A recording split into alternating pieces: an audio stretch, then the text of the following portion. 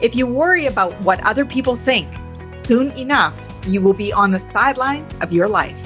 Welcome to the Millionaire Woman Show, where we'll be discussing leadership, business, human potential, inspiring you to live rich from the inside out. Unlock your creativity, stretch out of your comfort zone, break through your barriers, take inspired action, and achieve epic results. Now here's your host, three-time best-selling author, speaker, and certified executive coach, Deborah Kozowski. Hello, everyone, and welcome to the Millionaire Woman Show. I'm your host, Deborah Kozowski, and I have a very special guest. We have an upcoming book, Money and Love, and I always get excited when books get sent to me, because when books get sent to me, I have an opportunity to dive in and really get a sense of where the author is going and have some awesome questions lined up, and just to give you a feel of where their perspective came from and the growth that happens along the way for you along the journey. So again, it's Money and Love, an intelligent roadmap for life's biggest decisions. Today we have Myra Strober, and Abby Davison is the co-author as well. So Myra Strober is a labor economist and a professor emerita at Stanford University. She was the founding director of Stanford Center for Research on Women, now the Clayman Institute for Gender Research, and the first chair of the National Council for Research on Women. So first of all, welcome to the program. Welcome to the show, Myra. I'm grateful to have you here. Thanks. So where I wanted to begin is you talk about challenging times force us to reassess our lives. And this is often where creativity and innovation come up. I want to take you back to 1970, when you were told by your then employer at the University of California, Berkeley, that you would never be hired for a tenure track because you were a mother of two young children. Can you take us back to that moment, and what were you feeling? Tell us what was going on in your mind at the time. So I got to MIT. I got to Berkeley. I had been a doctoral student at MIT, and my first day at Berkeley, I saw two of my former classmates from MIT Economics Department, and they were both assistant professors, which meant that they had 6 years to prove themselves, and in the meantime, they had security of employment for 6 years. And I was hired as a lowly lecturer, which means that I'm hired from year to year and never have an opportunity to become permanent. So I'm not shy, and I made an appointment to see the department chair. And I asked him why these two men had their kind of appointment and I had my lesser appointment. And believe it or not, he said to me, "It's because I live in Palo Alto." And I thought, wow, you learn something new every day. I didn't know that you had to live in Berkeley. I didn't say this to him, that you have to live in Berkeley to be on the tenure track. But anyway, I was very upset, and I walked back to my office and got into my car. I was living in Palo Alto, and I always say I became a feminist on the Bay Bridge, because I realized as I was driving across that bridge with the gorgeous view of San Francisco that I had been had, and that you didn't have to live in Berkeley to be on the tenure track. So the next day I went and I started looking for people who had written about this. And I found not too many, but there was Elizabeth Cady Stanton. And she talked to me across the years and across the miles.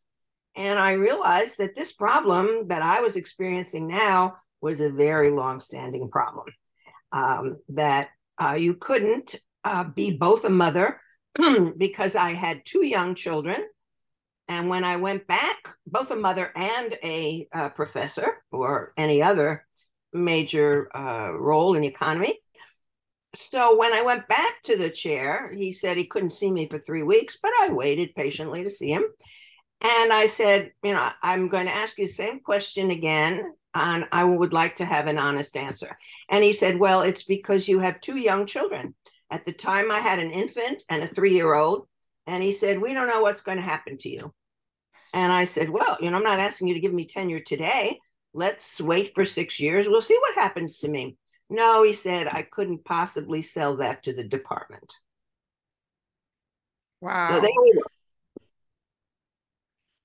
And I decided that what I could do to help myself feel better and to try to make sure this didn't happen to other people was to teach a course using Elizabeth Cady Stanton's work and some psychologists and so on. There was hardly anything in economics. And I got permission to teach a course called Women and Work. And this book that you have on your desk there is an outgrowth of that course that I started teaching in 1972. Wow. And who knew like such an opportunity evolved from this time of frustration? Because I when I got to that part, I'm like, oh my, I'd be steaming mad. And I'd be like, because I've always found like I have 3 children and they're young adults now, but I keep thinking about that shouldn't stop a woman from having those opportunities to grow and make an impact in the world. So the good news is that the spring before I came to Berkeley, the very few women who were on the faculty filed a complaint with the Labor Department. And so shortly after I got to Berkeley, the Labor Department sent a group of investigators who at first took a hotel room and then realized they were going to be there for a while. So they took an apartment. And about a year and a half later, after their investigation, not just of me, I got an offer from Berkeley, a tenure track offer, which I turned down because Stanford was worried that it might have a complaint filed against it. And so the business school at Stanford offered me a tenure track job, and I accepted, and I became the first woman ever to teach on the Stanford Business School faculty. So wow, that's incredible. Yeah. And to know, and what I love the most is, through reading the book, it's about making those decisions based on what you value. And some of the things that came up for me was, there's a part where you talk about overriding the quick decision impulse, and that we have 2 systems that Daniel Kahneman, of the author of Thinking Fast and Slow, where he talks about that there's the intuitive side and emotional, which is system 1. And system 2 is, which you really leverage in the book a lot, is slow down your process. I think when I think about couples in love or people contemplating about getting married, it's a lot based on emotion and not necessarily thinking all those things through and examining everything from those different angles. So one of the things is we're often not told to let money concerns influence decisions about love, and never to let love influence your decisions about money. Why does your research show that neither myth is true? Well, I mean, if people are honest, they will tell you that their marriage decision was based not just on love, that it was also based on financial factors. They didn't fall in love with somebody. Well, maybe they did fall in love, but they didn't marry someone who was an economic disaster for them. Or if they did, the marriage wasn't going to last very long. Right. And so the decision to marry or even to live with someone is based, if you're honest with yourself, on both love and money. And, the decision to take a particular job might be based only on money. But if you haven't checked in with your family about this new job that you're taking based only on money, you may have an unpleasant surprise waiting for you when the rest of your family says either we're not going or we're going and we're going to make you very unhappy about this. So the fiction that has gone on for centuries that love and money are separate, and that, one part of your anatomy is your brain and the other part of your anatomy is your heart, and never the twain shall meet. Well, they're both part of the same body, and these decisions are inextricably intertwined. And, I realized as I was reading this that, some people, they have marriage classes that they go to before they're going to be able to get married, for example, in the church. But there's many times where people, if they're not affiliated to, maybe a religion, that they don't have those type of resources available to them. And, reading your book definitely helps people have those deeper conversations about where they want to live, the choices that they want to make, who's going to stay home, do we want to have family nearby, and just incredible. And the approach you use is a 5 C's, and to evaluate decisions that involve love and money, because these decisions, of course, can be very overwhelming. And I love how it's about, let's talk about these things first. And I'm going to let you dive into them. But the one I wanted to, just the number one is clarify what's important to you. And, when I was thinking of people that I know around me, I was thinking that they don't always actually take time to clarify what they want. They go with the flow, or they just do what their parents did. And it's fascinating when you ask them what they want, they have no idea. So I would love for you to expand a little bit more on your approach in your book, Money and Love. Yes. Well, in order to clarify what you're trying to do, you need to slow down. And that's why System 1 decision making for these overwhelmingly important decisions really doesn't work very well. Because if you just go by your gut, it's fine. You see someone across the room, you're very attracted to them. Wonderful. Go for it. That's different from deciding to spend the rest of your life with them. You need to clarify what you want. And, it's not like finding a mate is like choosing a pizza and you decide in advance that you want mushrooms and pepperoni and so on. No, but you've got to have some idea of what you want. Do you want, never mind the other person, do you want a career? Do you want to be a full-time mom? Do you want to marry someone as a man who will have a full-time career so you can be a full-time dad? If that's really what you would love, then once you've clarified this, you can seek for that person. But unless you have some notion of what it is that you want, you really can't make decisions that help you get there. Very slow down. Slow down, take your time, and then sit with yourself, or walk with yourself, or swim with yourself, or however you like to talk to yourself, and ask yourself honestly, what is it that I want? What kind of life do I want? Yeah. And you talk about that, clarify.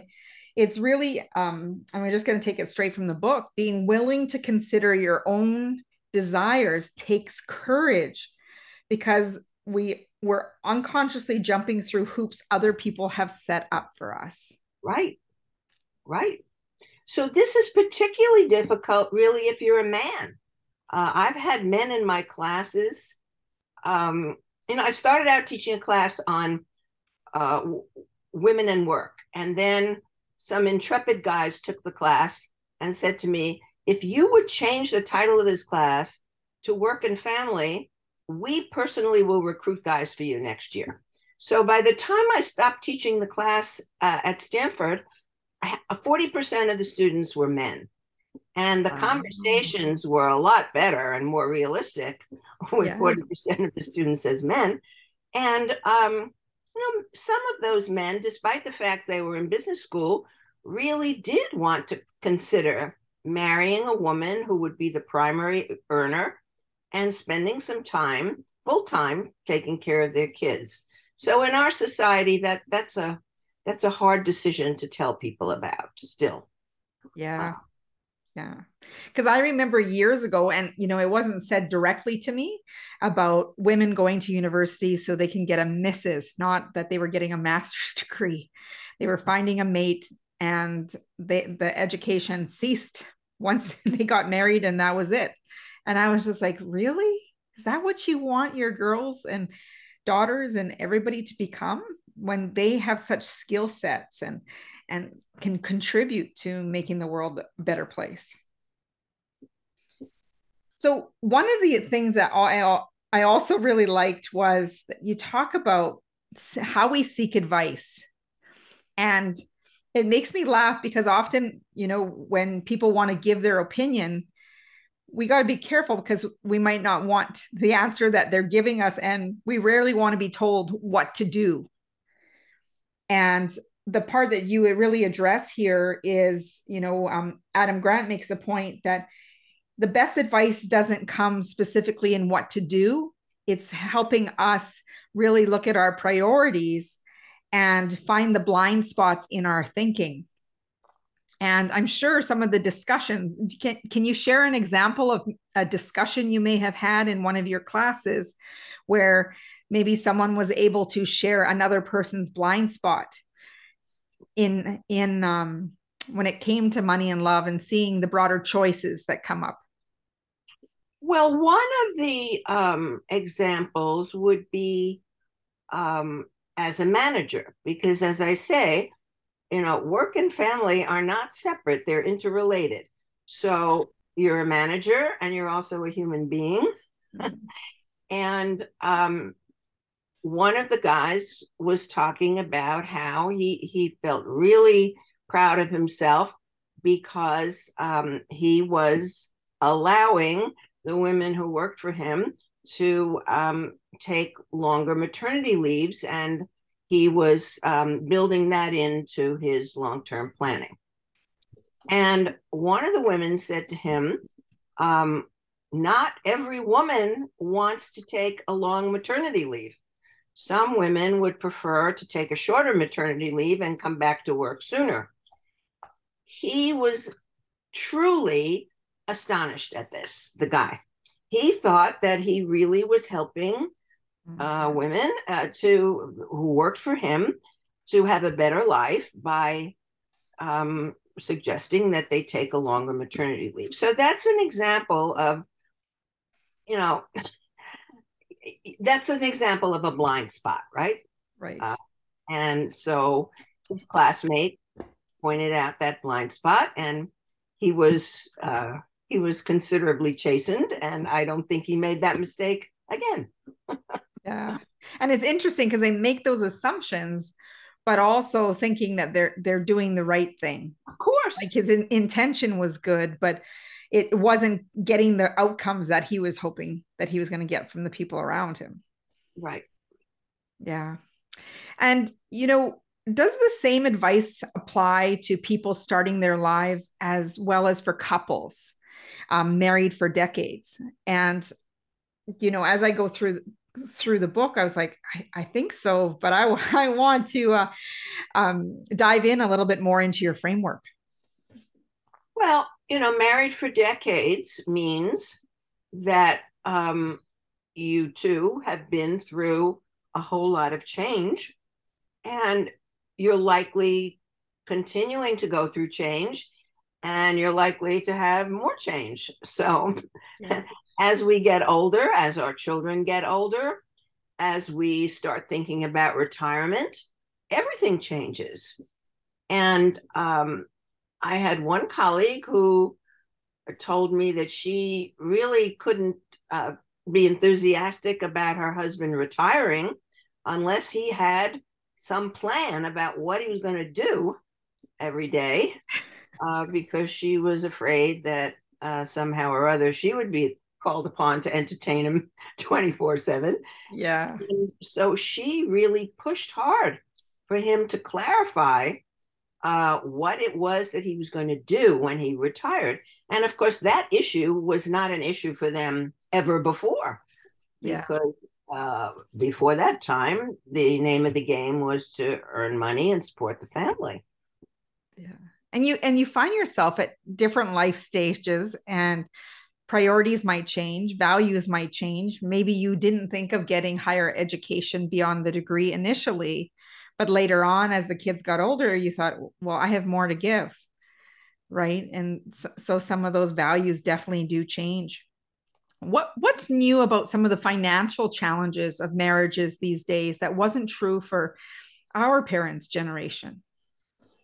Well, our parents' generation, by and large, although my mother happened to work, and but by and large, women who had children did not work for pay. They worked plenty without pay in the home, but they didn't work for pay. And we expected husbands, fathers to earn enough to support their family. And that's changed very much. Now, women have a higher rate of attending college than men do, and most of them work. It's also the case that the age of marriage has increased. So now, by the time you get married or settle down with somebody permanently, you have a work history, and you're used to earning money, and so you need to figure out between the two of you how you're going to lead your life, what kind of life you want. This is where Clarify comes in. So, if you want one person to be a full-time parent, well, then you better either find somebody who earns a lot on their own, or move to an area where the cost of living is lower.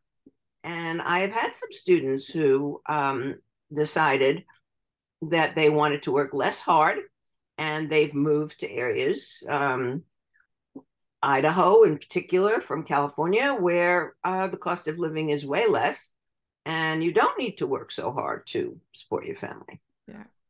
So do you find that it's a certain, like, is it millennium, generation X, Z? Like, do you find it's a certain generation that's doing this, or just a mix of different priorities over the years? It seems to me that each of the generations that have come along are diverse, and that you can find people who want to go, into the woods, so to speak, in any generation. But the situation is tougher now because the cost of living has increased, and because it's really difficult, unless the person is a very high earner, to support a family on one salary. That said, you might decide not to have children, and that would make it easier. Or you might decide to have only one child, which would make it easier. So again, you need to clarify what's important to you. If it's really important to you to have 3 children, well, okay, you can start there and then figure out how you're going to support that family. Yeah. And you know what is interesting, that sometimes we find out along the way that men sometimes feel that they've made the decisions for the family and not always communicating and getting the wife's input, because that's how they were raised. The man will make the decisions. So I think it's very important, step 2 of your approach is that communication, because otherwise I think that there'd be some resentment building up, and that it is important to share how you're feeling about things that are happening to you, both big and small, and share why you feel that way. And sometimes I don't know if couples are openly sharing some of those things, and it can lead to what you refer to, that there's better to communicate instead of going into stonewalling.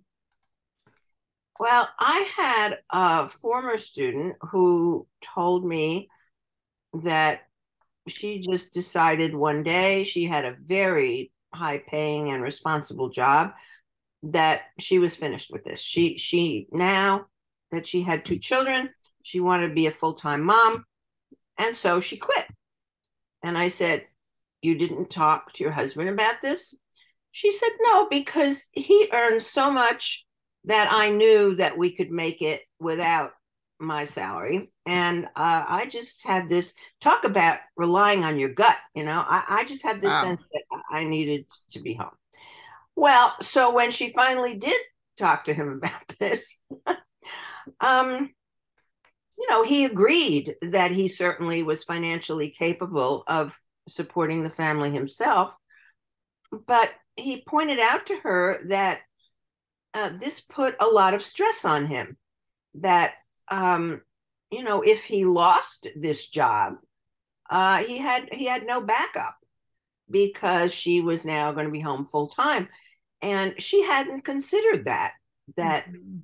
even though financially it was fine, in terms of potential stress, um, this was not good for him. And so, he was not happy at all that she had made this decision without talking to him about it. Yeah. I can see, and that starts opening up the dialogue where you can ask more questions. You can dig deeper and find out the other person's fears, and that vulnerability really does make people go closer. That into me you see, right? And when they talk about having that intimacy, that those conversations are what leads to deeper growth within a relationship. Absolutely. Absolutely. And, the definition of intimacy as into me see, that you're allowing someone to see into your innermost desires and fears, and you're listening to the other person talk about their desires and fears. That is, as you say, how a marriage or a relationship is strengthened. Yeah. Because one of the things is we know that there's bumps in a relationship. What are some of the ways, we talked about the intimacy, but what are some of the most effective ways to anticipate and address some of those bumps? Well, some of them are kind of obvious if you think about it. So, having a child, becoming pregnant, um, um, the birth of a child, having a child in the house, um, that's a stressful time for everybody. You have to get used to a whole new way of life. And so, anticipating that a little bit and talking in advance about desires and fears is a good step. If it looks like there are going to be real bumps, it probably would be wise to talk to a couples therapist, even before any problems arise, just to clarify what everybody's going to do here and how it's going to be handled. At the same time, when the last child goes off to college, that's another point where things are going to change a fair bit. And so you can anticipate that, talk about it, see what you're fearing, what opportunities are open to you now. Retirement is another one. So, taking a new job in a new city where everybody has to get used to new schools, new friends, new jobs. That's another potential stress point. So a lot of these are foreseeable. The death of a parent can trigger things like that. Certainly, the death of a child or the death of a spouse or the death of a good friend. So all of those life changes are important. Yeah. And keeping those communication streams open definitely will help ease some of those bumps and help you, move through them. But it takes commitment. A shared commitment is what you refer to in the book as well. It's important to have that shared commitment. Yes, and when Abby, my co-author, took my class with the man who eventually became her husband. So they had they had a floor plan to start with. But other students in my class who were not taking it with their significant other or their spouse told me, they would buy the materials for their spouse and they would go and read it together and talk about it. And yeah, because it is a mutual commitment. If only one person is playing this game, the game is not going to work. and that leads me to the next question I had is, when there isn't that shared commitment, what's the wisest way to end a relationship, especially when there's children or shared assets involved? So unfortunately, I have personal experience with that. My first husband, I don't know how to put it, but he up and left. Told me one day that he was not happy, and he left. And I really went to great lengths to deal with my anger and still keep the relationship alive. And then several years later, I met a man who became my second husband, who was a psychiatrist. And he was actually a friend a long time ago of my first husband. And he, after we got married, suggested that we got married in October. And he suggested that we invite my ex-husband for Thanksgiving dinner. And I said, ask me again in 5 years. I said, I'm not ready to have my ex-husband for Thanksgiving dinner. But my second husband, his name was Jay, he was patient. And so he did. He asked me again in 5 years.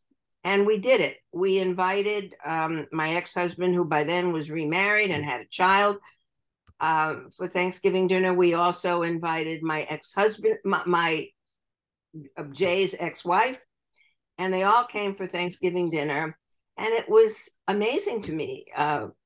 Both my ex-husband and his ex-wife proposed toasts to us to thank us for including them. And we had joint Thanksgivings ever after.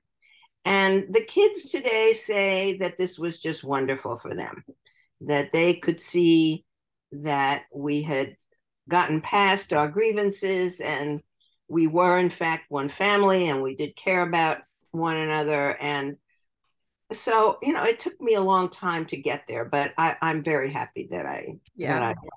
Well, in one part, you talk that he had told you at some point you will be happier, and that you actually went for a meal with him and said, "Thank you, I actually am."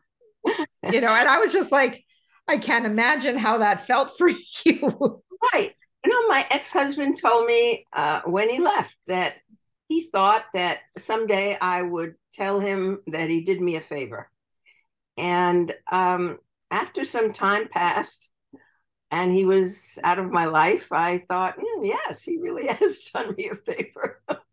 Yeah. And so, he continued to live nearby, and I took him to lunch and I told him that. I said, I'm not happy about the way you did it, but in fact, you did me a favor. So the saying of time does heal has some truth to it when it comes to these heals. And I think the main task for me was really to manage my anger, to figure out what I was going to do with that feeling of great anger. Yeah. I think in the same way that I started teaching this course when I was told at Berkeley that I couldn't have a regular job, I got on with my life, and I began seeing that I had friends, that my kids were great, that I could have good times, and that helped me get over my anger. Yeah, just to put a refocus on the direction that you're going in, the goals that you had for yourself. Exactly. Yeah. And I think, again, that goes back to clarify. I clarified for myself that I didn't want to just be an angry divorced woman. that I wanted to be a different person. I wanted to be successful in my career. I wanted to be a great mom, and I wanted to be a great friend. And, eventually I wanted to find somebody else, which fortunately I did. And that makes me see you as a very powerful role model, because there are many women who stay in the place of anger, referring to their ex. And I know that causes a lot of tension for families, kids, especially. But being able to focus on what you want and clarify what you want to be able to communicate that not only to yourself, but to others around you. This is who I want to show up as, versus being trapped in the past. But also, if you stay angry and don't have much else going on, I feel that means you're a victim. You have accepted some kind of victimhood. And I don't think that's a fun place to be a victim for the rest of your life. So I like the idea of moving on and letting it go. Yeah. And the other thing I want to share with everybody listening to us right now, that the book does have little exercises for you to work through that 5C approach to really get down to helping you make better decisions for you. So I wanted to make sure I touched on that as well. And you know what, Myra, how can employers really better support employees' holistic needs for both work and the family, so that they won't default back to the experience that you've had, and how that they can support them, as you mentioned earlier, that not only could they be a manager, but they're a human being who is full of emotion and wanting to raise their families, wanting to support their spouses. So how can they help them out? Well, it's interesting because the last chapter of our book is about becoming a change agent. And you can say that that's what I did at Berkeley. I started teaching a new course. And then when I got to Stanford, there weren't very many women at Stanford. And despite the fact that I got hired, Stanford was not really treating women well. And so I got together with a bunch of colleagues, mostly men, because there weren't very many women. And we started the Center for Research on Women at Stanford, which has now, it's still going. We started in 1974, and it's now called the Clayman Institute for Gender Research. And the university was open to this. The president of the university really was supportive. Several provosts were supportive. And they put money into the institute until we could get private funding. And so I think helping, managers who can help change agents are very valuable.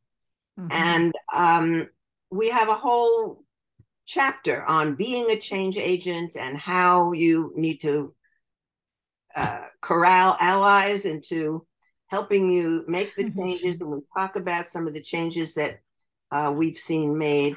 And so I think if you're an employer and you yourself are not a change agent, it's important to hire people who will be change agents and then support them and listen to what they say needs changing. We have one story in the book about a change agent who helped an employer create a room for new mothers to nurse. To pump. So the employer would not have thought of this on his own. and that sponsorship for those change agents is so important, because without it, that buy-in for others in the sector, for example, like my background is in healthcare, so majority of it is women, and it is very fascinating of how it's led to some of the changes. We now here in Canada, I'm in Canada, and they have 18-month maternity leaves now. So, and really helping, part-time positions offer the options in shift work, provide some of that.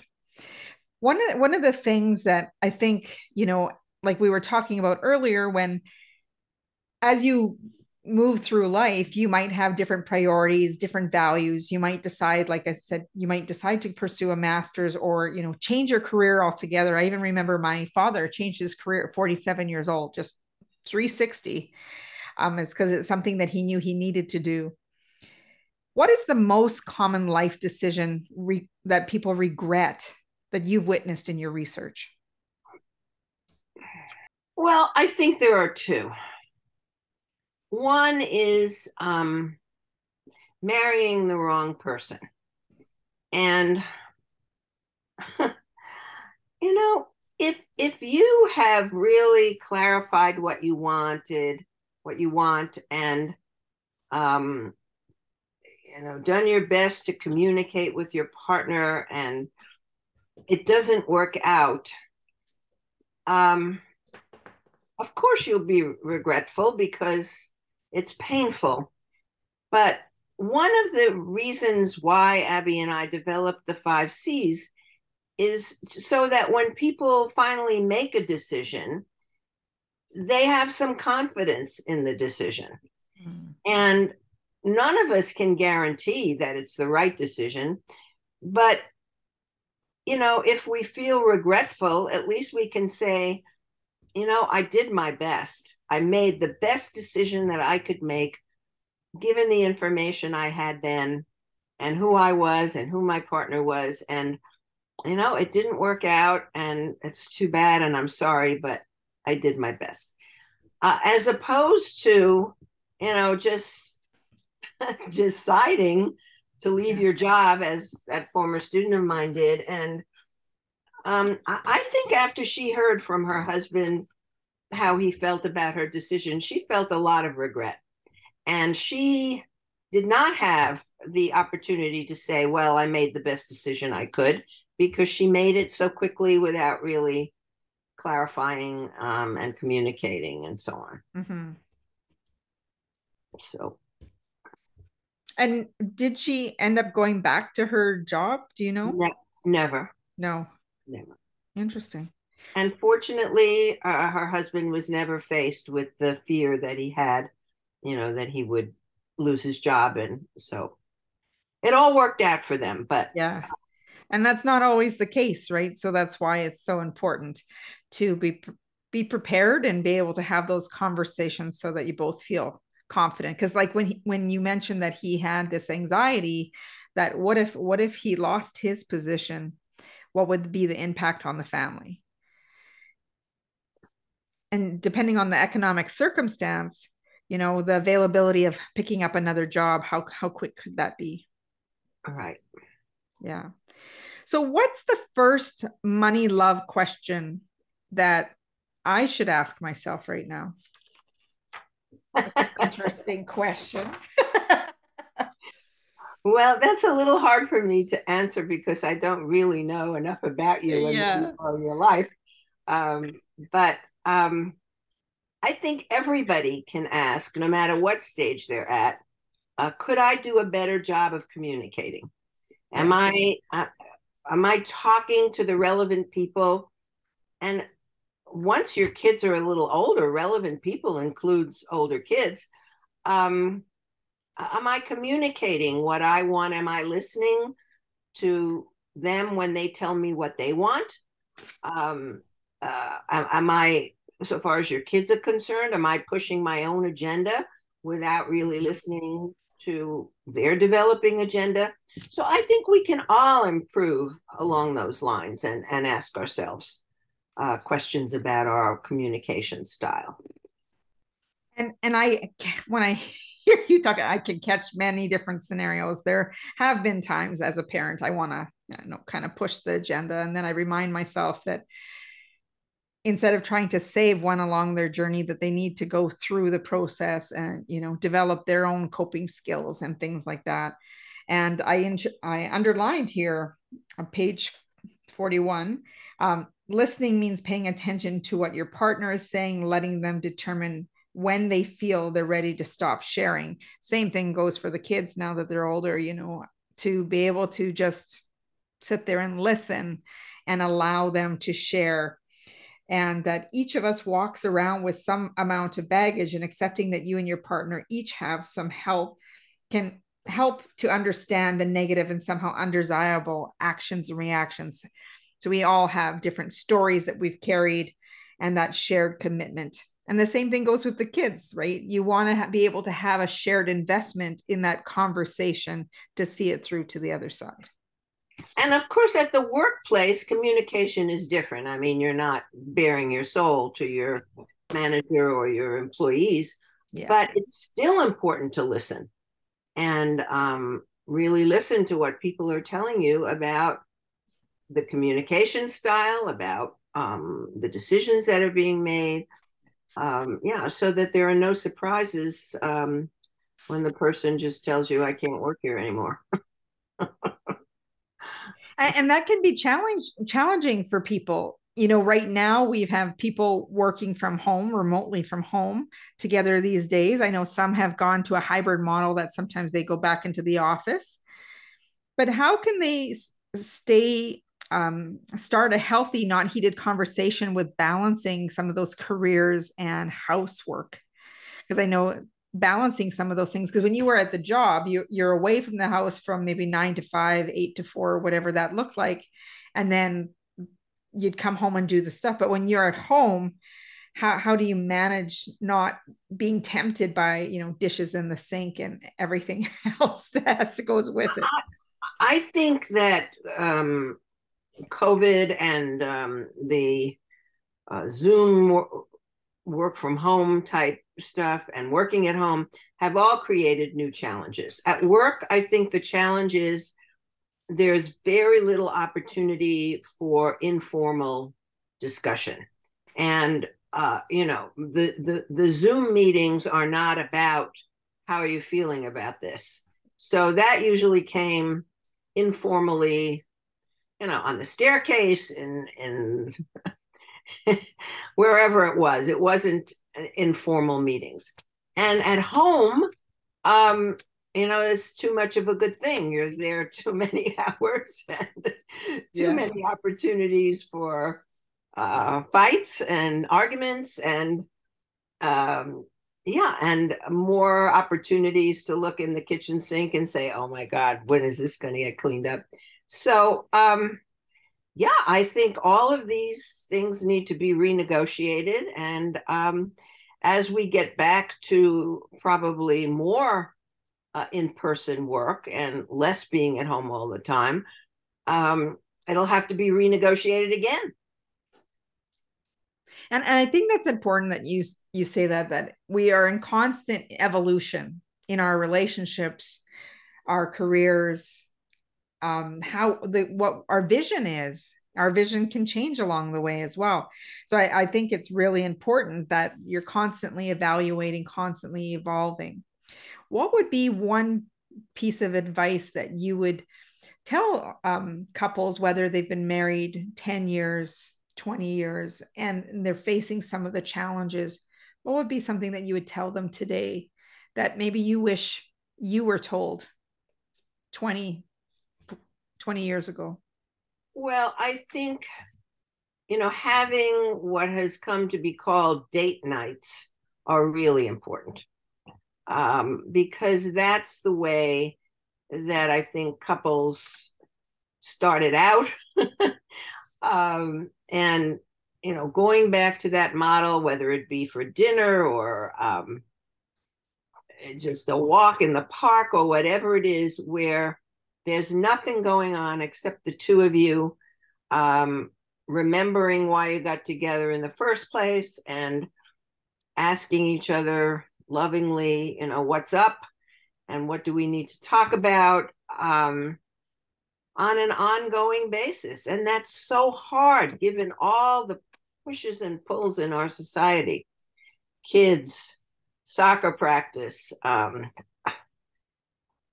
parents who need attention, illnesses, economic problems. So getting back to just the two of you and building that relationship on an ongoing basis is just so important. Yeah. And also when I think about that date night, to not just talk about kids, work, and it's about having that time of connection. And I think sometimes that's why the phone turns on, because they don't know what else to talk about, because they're so used to talking about the kids and work and, the household management and things like that. So Myra, a question that just came to me that I really want to ask: what are you most proud of as a mother, wife? I am proud of the relationships that I have with my children. They're in their 50s now. I love being with them. I love talking to them. I love whom they've become. I love watching them as parents. And my second marriage, unfortunately, my husband passed away last year, but that was, he really taught me how to communicate and how to be intimate. So I'm very proud of that relationship too. And I miss it terribly. Yeah. My condolences. Thank you for sharing that with us. I think, when we take a moment to pause and reflect on our lives, we can see that it really comes down to those relationships. So this book, Money and Love, an intelligent roadmap for life's biggest decisions, coming out January 10th, 2023. You can pre-order your copy off Amazon and other places where you get your books. What is one thing that you want people to know about this book? I know it's really special that you and Abby have, the decades of experiences. But what do you want people to know? This book, I hope and I think, can make your life better. It can bring you more happiness. It can make your life richer. And I wish that for everybody. Oh, thank you, Myra. And Myra, how can people stay in touch with you or learn more about the work that you have done? There is a website for the book. It's moneylovebook.com. And there's going to be an online course associated with the book. And there are exercises in the book. So I think you can all stay in touch. Well, it's been an honor. Everyone, Myra Strober, thank you so much for coming on the Millionaire Woman Show. We love to talk about life, leadership, business, to help people live rich from the inside out. And I know this book will definitely add richness to many people's lives and help them make decisions that they feel really confident about where they are in that present time. And right. It really starts with your 5C approach, really simple tactics. And I love the exercises. I love the stories inside to help people reflect on where they are at. So I highly recommend this book. And I'm grateful for having the opportunity to get the pre-read in, and thanking you for joining us here today. Thank you so much. You're so welcome. It's a pleasure to meet you. Thanks.